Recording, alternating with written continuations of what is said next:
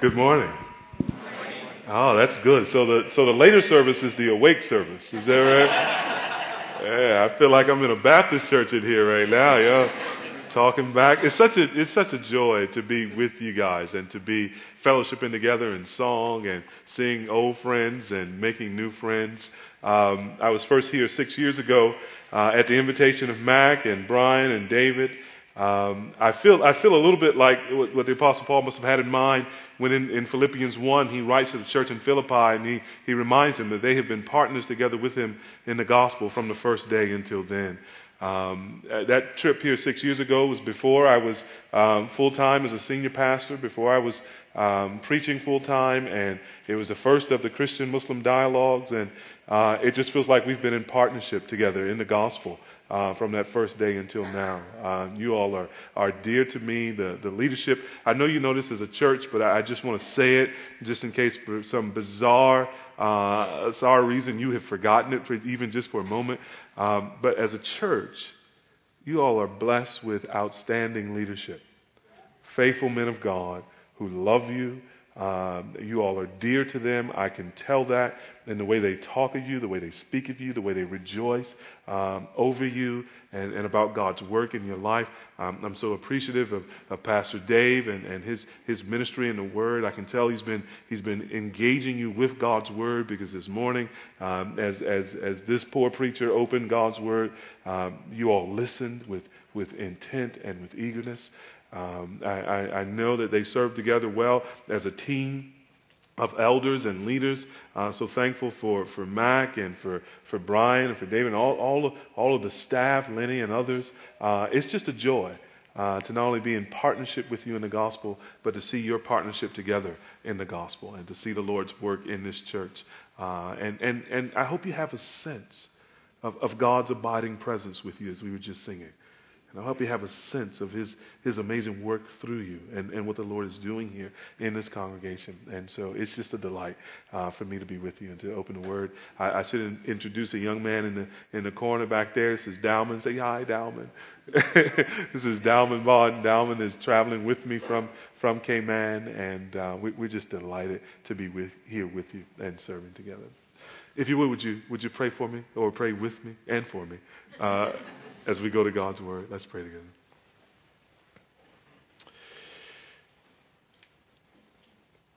Father, we do not live by bread alone, but by every word that proceeds from your mouth. Help us now to feed upon your word. Help us, Lord, to hang upon your word, to anticipate every insight, to eagerly anticipate your speaking to us and pressing your word into our souls. Lord, plow our hearts with your word, we pray. Plant it deeply in the soil of our hearts and water it and cause it to bring forth fruit 100-fold. We are desperate to hear from you, more desperate than we know. And we are desperate that you should preach to us from your word. So help the listener and help the preacher, we pray. Show us Christ. Lift him high. Speak to us. Speak, O Lord, your servants listen. In Jesus' name. Amen. Well, with God's help this morning, I want to help us give some attention to what I think is one of the most important and one of the most practical and yet one of the most challenging callings upon our lives as Christian people. And that's a challenge for us, just as God has done with us, to forgive others. We're called to this walk of forgiveness. We're called to this life of relieving, as it were, the burden that guilt and transgression and sin and broken relationships just sort of lumbers upon us. And I'm talking now about forgiveness, not just of the easy ways we forgive, the kinds of things that you say to people, don't worry about it, it was nothing. I'm not talking about the kinds of offenses that we can overlook because they don't cost us as much. They don't hurt us as deeply. I'm talking about forgiveness in the deepest hurts, in the most exquisite pains. I'm talking about deepest forgiveness when we have been transgressed against in the most profound ways by the people that we sometimes love the most. And perhaps it's the betrayal of a spouse. Perhaps it's the rebellion of children. Perhaps it's persecution and hardship in the workplace. Pains that you don't speak about publicly. Breaches of trust. Breaking of relationships that leave wounds and scars, sometimes for years. How do we forgive in those situations? Can I tell you a story as we prepare to look at Genesis chapter 50, verses 15 to 21? On July 25, 1993, 4 comrades of the Azanian People's Liberation Army entered St. James Church in Cape Town, South Africa. The 4 men entered the church during the evening service through the rear doors of the church, armed with M26 hand grenades and R4 assault rifles. As they entered the building, they threw the grenades into the crowd, then opened fire with their automatic weapons, killing 11 and wounding 58.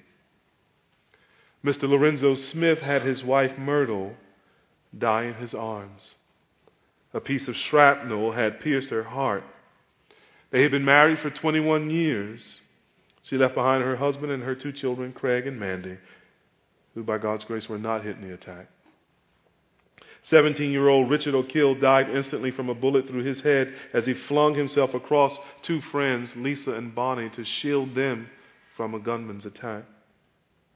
21-year-old Gerard Harker died instantly as he dived on top of a hand grenade to protect those nearby. Mrs. Marita Ackerman was shot in the chest at close range. She died about 30 minutes after arriving at the hospital. Marita had twice triumphed over cancer. She had helped start an outreach ministry to the Khayelitsha township and also initiated an outreach ministry to Russian sailors, Russian seamen passing through the harbor in Cape Town. Marita left behind her husband and 3 children. She was buried on her birthday. 4 of the slain were Russian soldiers. Another victim was Guy Javins. Of those victims crippled in the attack, the most heartrending situation might be that of the Ukrainian soldier Dmitry Makagon. Both his legs were ripped off when 1 grenade fell in his lap. His right arm had to be amputated and both his eardrums burst into blasts. Dmitry, who was 23 years old at the time, was earning money as a sailor in order to pay for his wedding on his return home. How do you forgive such deep and tragic hurts? How do you forgive such pain, atrocity? Our text for this morning, by God's grace, teaches us how.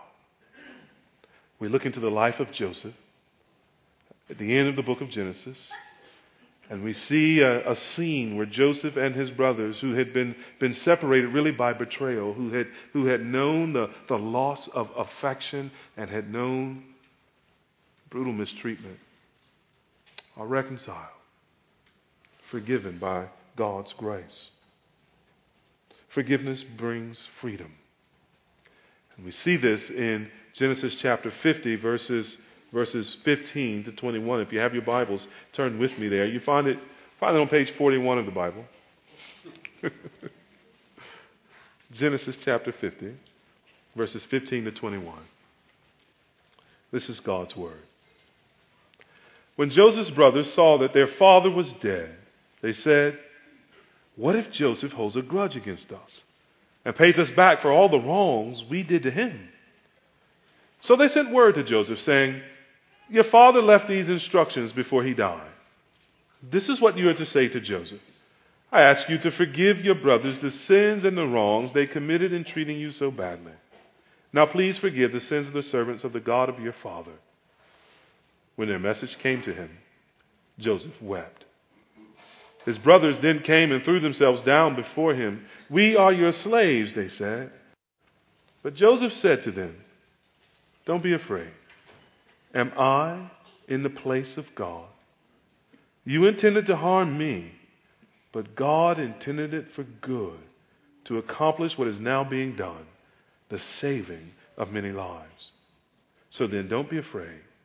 I will provide for you and your children. And he reassured them and spoke kindly to them. As we look into this passage this morning, I want us to hang our thoughts really on 2 points, on 2 sections of the scripture here. The first section, if you're taking notes, is verses 15 to 18. That's where we see the brothers' requests for forgiveness. And one of the things we want to observe in that section is how failing to seek forgiveness from those that we have wronged, how failing to do that paralyzes us. We want to be for a moment in the shoes of Joseph's brothers, observing how their failure to seek forgiveness really rendered them inert, made them inactive, paralyzed them. And in our second section here, verses 19 to 21, we want to see that Joseph grants more than mere forgiveness. And in that section, we want to see how it is that knowing God well is really what frees us to forgive the deepest hurts. It's knowing God well and walking with Him that frees us to forgive the deepest hurts. So let's look at this first section, verses 15 to 18, where the brothers come to Joseph and they request forgiveness from Joseph. Our text really opens in the beginning of Genesis chapter 50, verses 1 to 14. That's the scene where their father Jacob is buried. Jacob has lived a long life, and he has died, and he's asked the boys in verses 13 to 14 to bury him in Canaan, to take him back to that promised land and to bury him there. And the boys, in mourning for their father, have sort of come together in unity, and they have honored their father's wishes, and they have returned to Canaan. They've returned with a great procession. It's almost as though all of Egypt comes out for the funeral. All those in authority and in high places, and the whole country mourns for Joseph's father. And they bury him just as he had wished. But now the brothers have a problem. See it there in verse 15. They're afraid that Joseph may hold a grudge against them and may seize the opportunity, now that their father has died, to pay them back for the wrongs they've committed to him. If you know the story of Genesis, you know back in Genesis chapter 37, chapter 38, the brothers, jealous of Joseph, who received preferential treatment from his father and himself was a bit of a braggart, they sold him into slavery. And they faked his death. They took the coat that his father had given him, that coat of many colors that had become this sort of symbol of their father's preferential love and a symbol of hostility. They took that coat and they ripped it in shreds and they dipped it in the blood of an animal and they took it to their father and said, "We think this is Joseph's coat. It looks like some wild animal has butchered him." And their father nearly dies of grief. This was his favorite son. It was something of an idol in his life.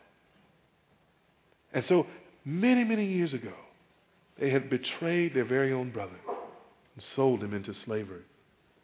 But now, according to Genesis chapter 47, verse 28, they had been reunited to Joseph. They had come to Egypt in order to find food because there was a famine throughout all the earth. And Joseph, in God's kindness, had been raised to this high level in Egypt. And can you imagine that day when he's, after 25 years, he looks up and he sees in the stream of people coming to him for food, faces that at first seem vaguely familiar. And as he looks upon them, and observes their height and their walk, and hears them talk in a tongue he hasn't heard in years, he realizes that these are indeed his brothers. To fast forward the story a little bit, Joseph reveals who he is, and they're reunited after 25 years, and the brothers go back and they bring his father into Egypt, and the family settles in the land of Goshen. And Genesis 47 tells us that they have been in Goshen for 17 years. They've rediscovered their brother. The brother has rediscovered the family, and for 17 years there hasn't even been a whiff of an apology. They've been living in the knowledge of their transgression, their sin against their brother for almost 2 decades. And they've not apologized. They've not dealt with their guilt. And now their dad has died. And they're wondering, will Joseph get even? They've got a problem. But they also have a plan. Notice the brothers' plan there in verses 16 to 17. They figure out a way to ask for forgiveness that they think will increase their odds of being forgiven and keep them in safety. Notice what they do there. First, they send a messenger to Joseph. They don't go themselves. And the message is supposed to be from Jacob. They figuratively raised Jacob from the dead and put their confession in their father's mouth. It's clever. You notice how they say, your father? Appealing to that special bond between Joseph and his dad. And notice what they say there. They say, your father left these instructions before he died. This is what you're to say to Joseph. I ask you to forgive your brothers the sins and the wrongs they committed in treating you so badly. Can you hear the harps playing in the background? It's saying this is what dear old dad would have wanted for us. Forgive your brother their wrongs. Now it's interesting, if you read the book of Genesis, there's not a trace, there's not a hint of the idea that Jacob even knew what had happened. It seems the brothers have made this up. It seems they've been somewhat dishonest in their apology, and they sort of put this in their father's mouth, hoping for a good result, hoping for a good return. So it's not quite the confession that they ought to make. And they come to their brother making this appeal. Now notice something else. Verse 18. The brothers have a problem, the brothers have a plan, and now we see the brothers prostrate before Joseph. They come to him, they bow themselves before him, and they say, we are your slaves. Now, before we consider Joseph's reaction, it's worth considering the brothers' failure to seek forgiveness before this point. There's some lessons that we can learn from their inaction. The two applications, at least, that I want to present before us this morning. First of all is this. The failure to seek forgiveness from people we've wronged is often a result of fear. The failure to seek forgiveness from people we know we've wronged is often a result of fear. And our fear can control us and manipulate us and dominate us. Have you ever had something outstanding between you and someone else, and you knew you were wrong, and yet you've not come to that place of offering confession and seeking forgiveness? And maybe you've been walking through the mall here after a service, and you saw that brother or sister coming your way in the opposite direction, and that certain seizing happens in your heart, and you're startled a bit, and what do? You go into the expensive jewelry store knowing you have no money, make that hard right to avoid them. They've been doing this for 17 years. Can you imagine how often they've looked at Joseph and remembered what they've done? And how hard they've worked to hold that down for fear? And our fear is fluent in many languages. It speaks to us in many tongues, and it has many ways in which it just sort of creeps up into our awareness and begins to tempt us, usually with questions. Things like, what will happen to us if we confess? Or a question like, what will they do to us? How will they respond? And in our fear, we sometimes wonder, will my confession bring more hurt to the other person? Will we harm the other person more? Or maybe we're more selfish than that. We wonder, will I lose reputation? Will I lose face or standing? Or what if I'm not forgiven? All of these are evidences of how fear feeds upon faith, how it cannibalizes faith, how fear is a real enemy of trusting God and doing what God calls you to do, even though it be hard, even though it's difficult. So can I ask you this morning, is there someone you need to seek forgiveness from, but perhaps fear is preventing you from confessing? Is there someone in your life that you need to be reconciled with? And yet you see that reconciliation goes unachieved because fear and not faith is dominating you right now. Second thing I want us to observe in the brothers and their failure to seek forgiveness. Notice that when we fail to seek forgiveness because of fear, then also our guilt remains on us. Our guilt remains on us. Our guilt also dominates us. We try to suppress the guilty feelings and we try to ignore it. And we even offer confessions to God that we have wronged so-and-so. And we seek God's forgiveness. I wonder if you've ever had the experience of confessing some transgression, some sin, some mistreatment that you have given to someone else, of confessing that to God and hoping for relief and yet finding none. Still feeling guilty. Still feeling lumbered under the weight of the knowledge of your wrongdoing. It's because forgiveness has two aspects to it.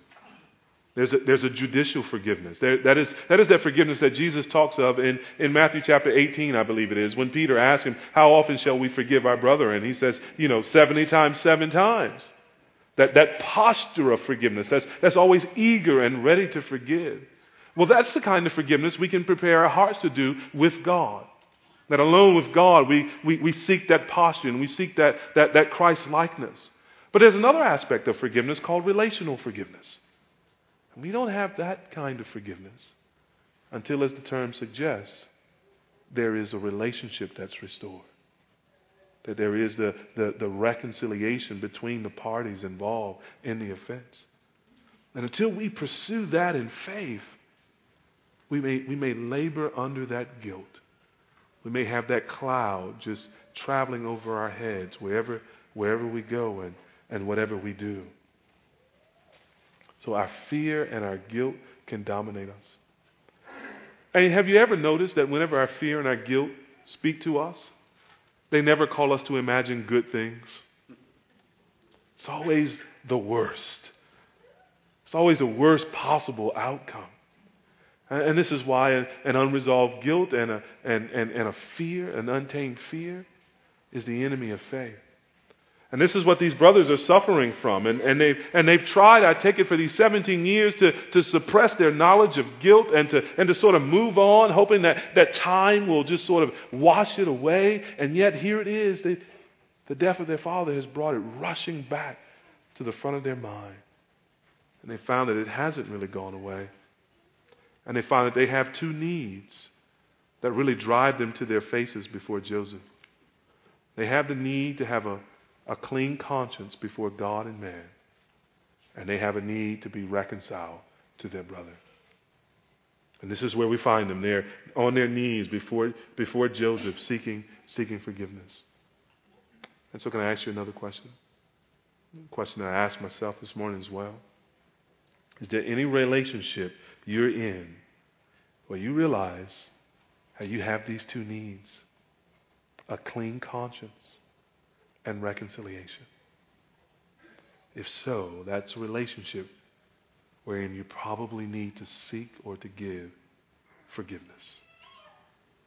Let's consider how Joseph responds to his brothers here in verses 19 to 21. And in his response, we see that knowing God well is what really frees us to forgive these radical, deep hurts. The first thing we see from Joseph here in verse 17 is that Joseph weeps when he receives word of confession from his brothers. He weeps. He cries. Now, Jeremiah is nicknamed the weeping prophet, but Joseph gives him a run for his money. Joseph has been crying since chapter 42 of Genesis. I mean, for 20 years, that man has just been weeping. He cries on his brother's neck. He runs in the bathroom and cries. He cries when they confess. It's a crying man. I guess real men do cry. When Joseph probably wept because this apology has been over 40 years in coming. Over 4 decades, he's been waiting perhaps to hear these kinds of words that bring relief and reconciliation and restoration. I mean, consider the path his life has taken over these 40 years since he was betrayed by his brothers.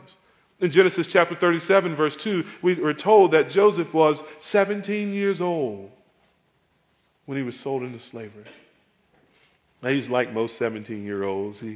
He knew it all, and it was his talking a bit too much that angered his brothers most. I didn't justify their selling him into slavery, but he was a young teenager when he was sold into slavery. And then we're told that for 13 years he was a slave and a prisoner in Egypt. First a servant to a servant there, an official there, and then later sold into or cast into prison because he was framed by his master's wife. So even though he tried to live a clean and righteous life in the toughest of circumstances, it seems that at this point his life is still spiraling down. And he's either in slavery or in prison, as we said, for 13 years before Pharaoh discovers him. He's a man of 30 years old. He lives through 7 years of abundance in Egypt, and then another 5 years of famine before he lays eyes on his brothers again. He was 42 by that time. And then we're told that they live in Goshen for 17 years before this apology. He's 59 years old. Can you imagine living from 17 to 59, almost 60 years old? 25 years of that time having not seen your family, and 17 years of that time having not received apology. 42 years deeply sinned against and unreconciled.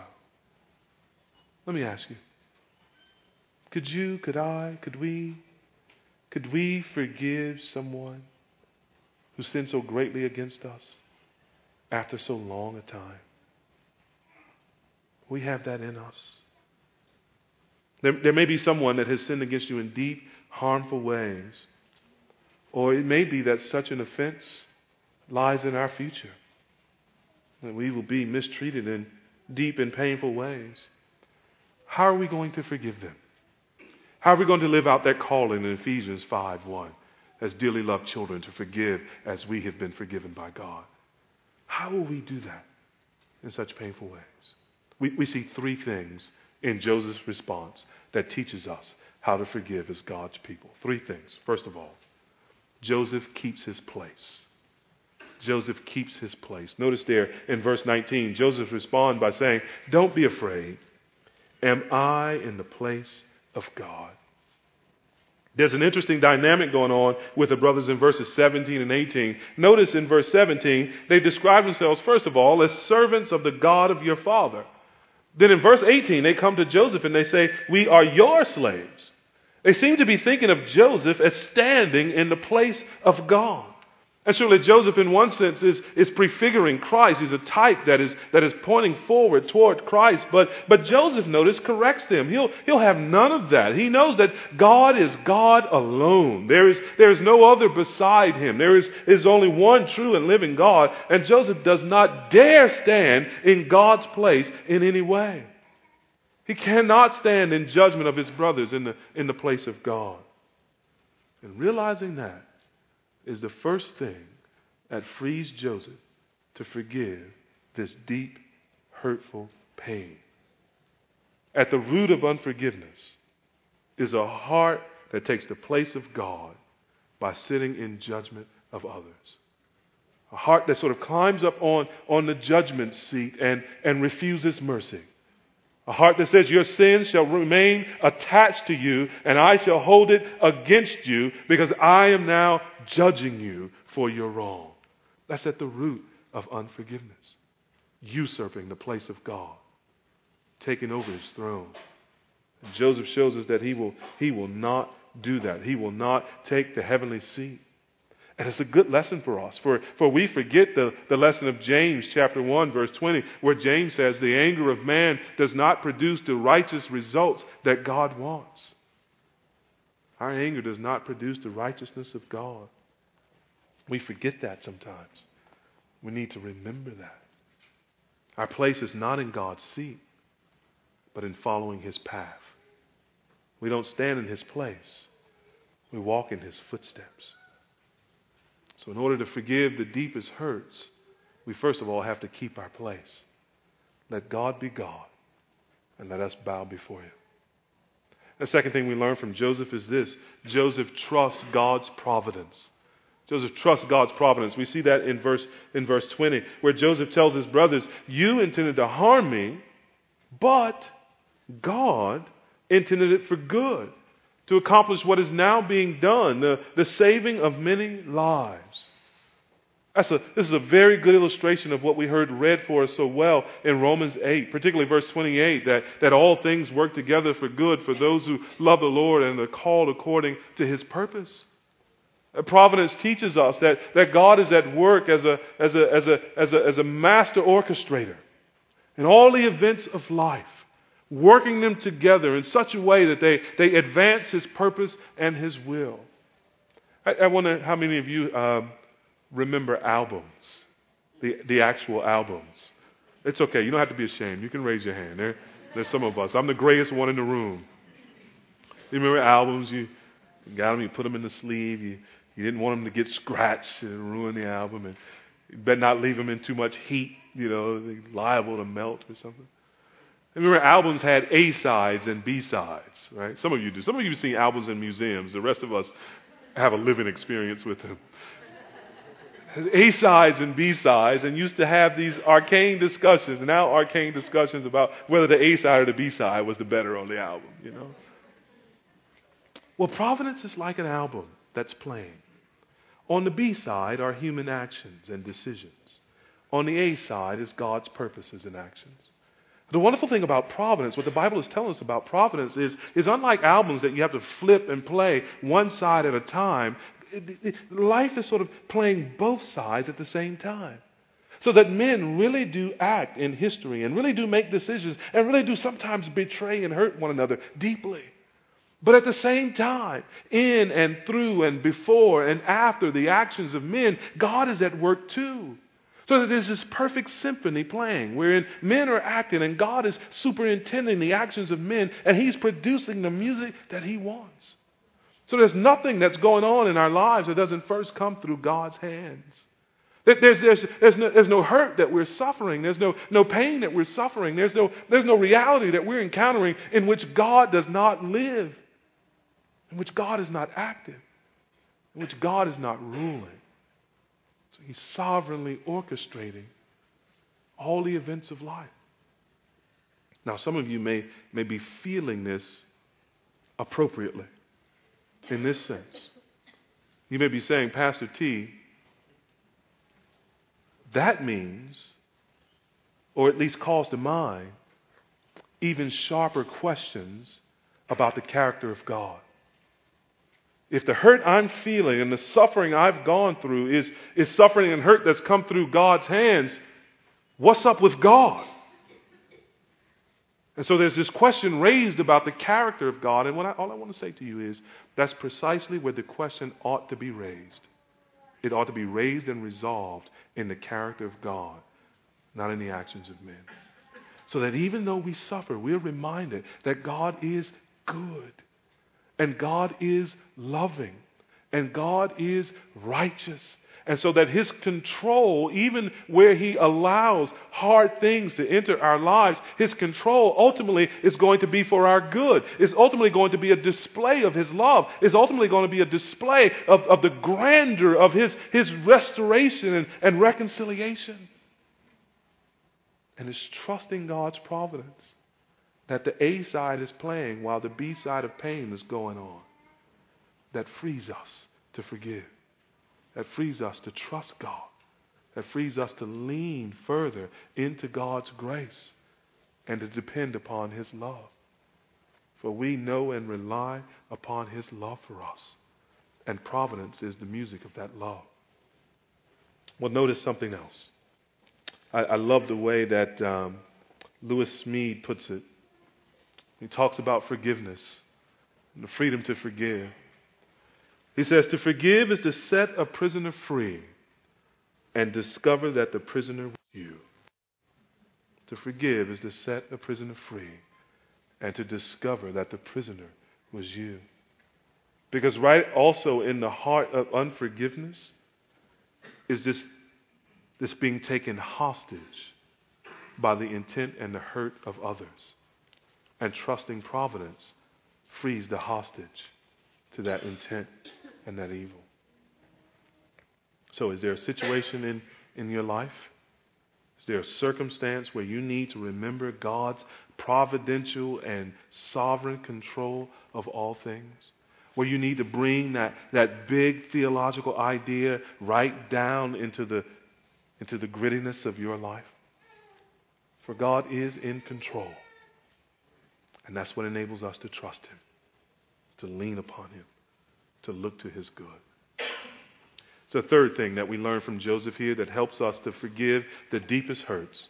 You see it there in verse 21. The third thing that freed Joseph to forgive such a deep betrayal and hurt after years of no apology was Joseph's understanding of grace. Joseph understood grace. Grace is the kindness of God shown to people who do not earn it, and in fact, people who forfeit any claim to it. It's unmerited favor.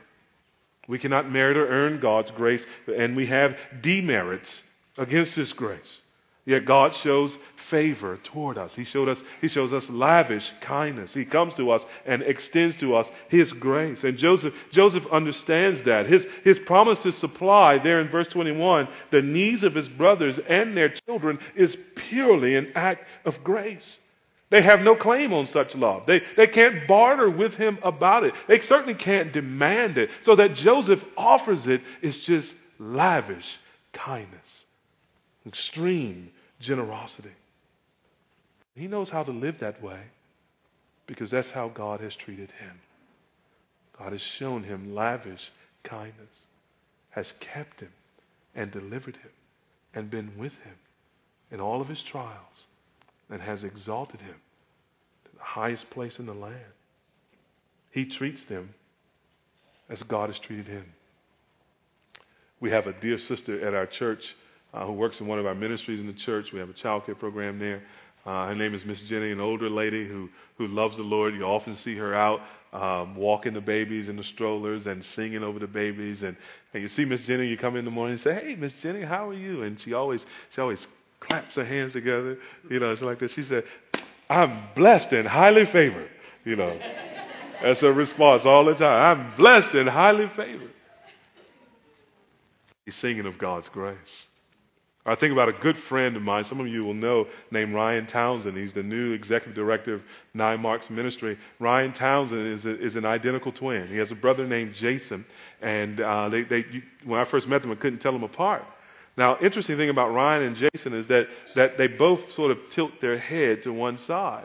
Maybe in the womb they were sort of negotiating space or something, but they both tilt their head to one side, and the way you tell the difference is Ryan tilts to the right, Jason tilts to the left. Right? I love Ryan. He's a joyful brother. He's just filled with the joy of the Lord. And whenever you see Ryan and you ask Ryan how he's doing, often he will respond to you, "Better than my sins deserve." So Ryan, how's it going today? "Brother, I'm being treated better than my sins deserve." Ryan has discovered grace. Grace is God treating us better than our sins deserve. It is that status we have of being blessed and highly favored by God. And Joseph has come to discover that. And that's what Joseph extends to his brothers. It's striking. There they are, laying before him, face in the dust, prostrate before him, bowing before him, pleading for his forgiveness. And does Joseph put his boot on their neck? No. He puts his hand under their chins, and he lifts them up, and he shows him grace and love, just as he had been shown. It's a striking thing to consider the response at St. James Church in Cape Town. Sometimes reporters are hard to love. They have a difficult job. They go into situations where people would be, we think, better left alone. And they make of people's tragedy news for a voyeuristic culture. Not long after that Sunday evening when the gunmen entered the church at St. James and tossed grenades into the congregation and opened fire, minutes later, with the ambulances arrived the reporters. And they rush into the scene. And try to picture this. The place is in chaos. Pews are blown to shards. People are laying in the aisles and some bleeding, others just wailing for lost loved ones. Fathers and husbands holding their wives in their arms. And the smell of gunpowder, grenades. And in come the reporters. And they do what reporters do. They put the microphone in people's faces, and the cameramen zoom in, and they ask basically this question over and over as they work through the congregation. What do you think about the people who did this? Can you imagine? And the remarkable thing was the answer that they received, almost an antiphonal chorus. They went through the church, shoving the microphone in people's faces, zooming in with a tight lens on the camera, asking, what do you think of the people who did this? Over and over, people responded, we forgive them. We forgive them. Because of what Christ has forgiven us, we forgive them.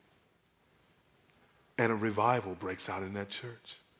So is the St. James revival.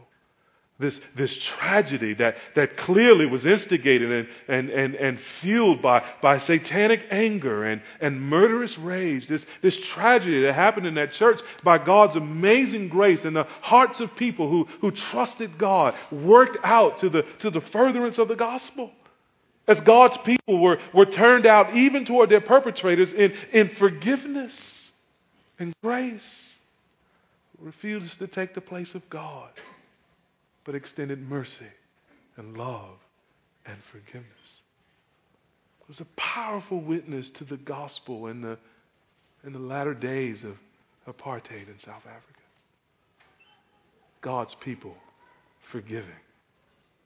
And that's what we're called to, is to know this kind of life of radical forgiveness and radical generosity. And it's enabled by us, number one, not taking God's place in judgment. And number two, trusting in God's providence in all things. And number three, extending the same grace that we have received from God, our Savior. And perhaps you've come this morning and you're not yet a Christian. Perhaps you've come this morning and you've not yet received for yourself this grace that I'm talking about, this love that I'm talking about that comes from God through His Son, Christ Jesus.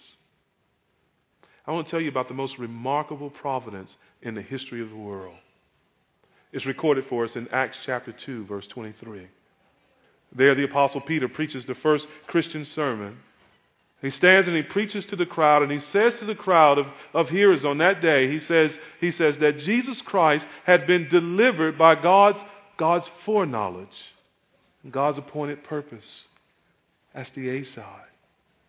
And he says, but you, with the help of evil men, put him to death. That's the B side.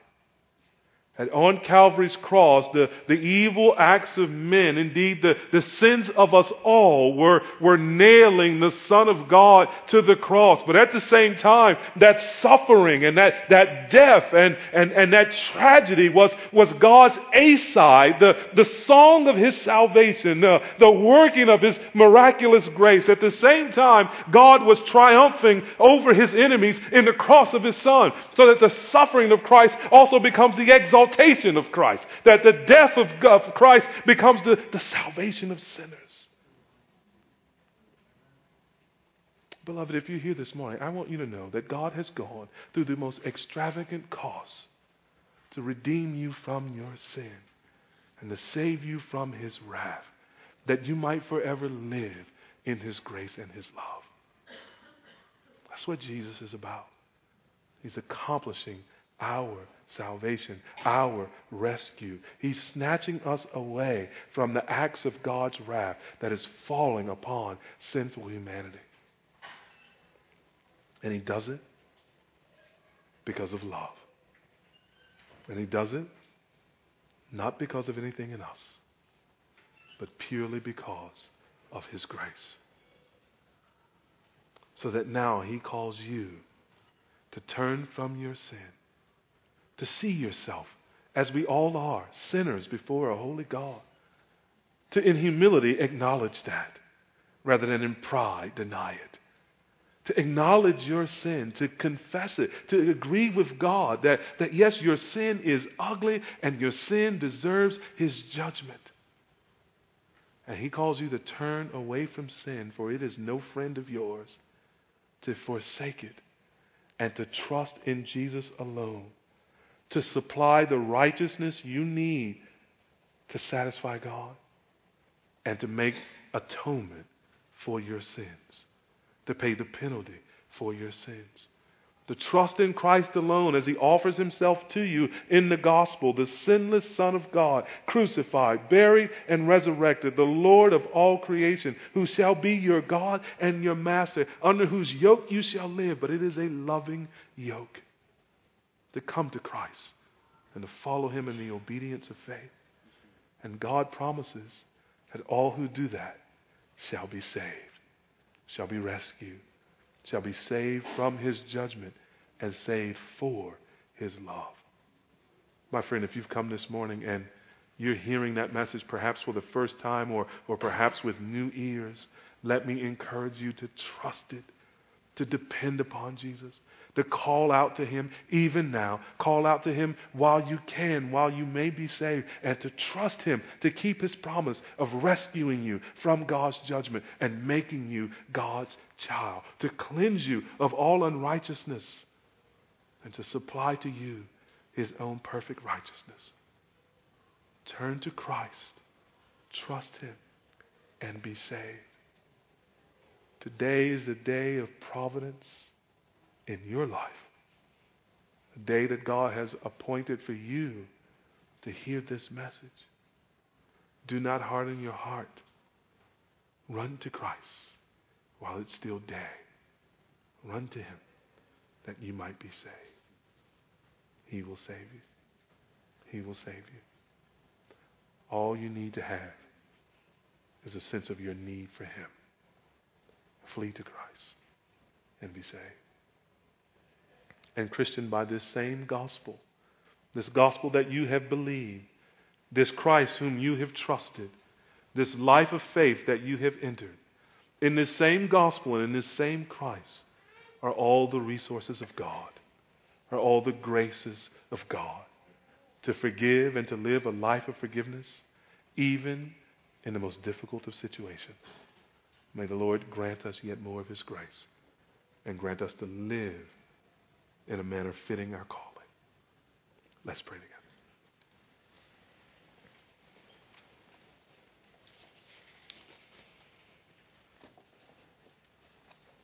Father, we're speechless in the face of your sacrifice, the sacrifice of your Son. We're humbled that our sin should require so much. And we're stunned that the Savior should lower Himself so far as to take upon Himself our likeness and to die in our place, to redeem us, O Lord, from your judgment. And we marvel at the reality, O Lord, that in Christ we have been blessed with every spiritual blessing in the heavenly places. And in Christ we have been given, O Lord, everything that pertains to life and godliness. We marvel, O Lord, with the inspired apostle who realizes that having been given Christ, Lord, how shall you withhold from us any good thing? So teach us, O Lord, to live in the good of your gospel, to live in the awareness of your grace, to live in the riches of the treasures of Christ, to love Him and to delight in Him and to so walk with Him as to become like Him, forgiving as He forgave, loving as He loved, sacrificing as He sacrificed. And Lord, I pray this morning, even now, you would grant repentance and faith unto eternal life to those who have come this morning and are hearing now the words of life. Save them, O Lord. Change them. Make them new, we pray. In Jesus' name. Amen.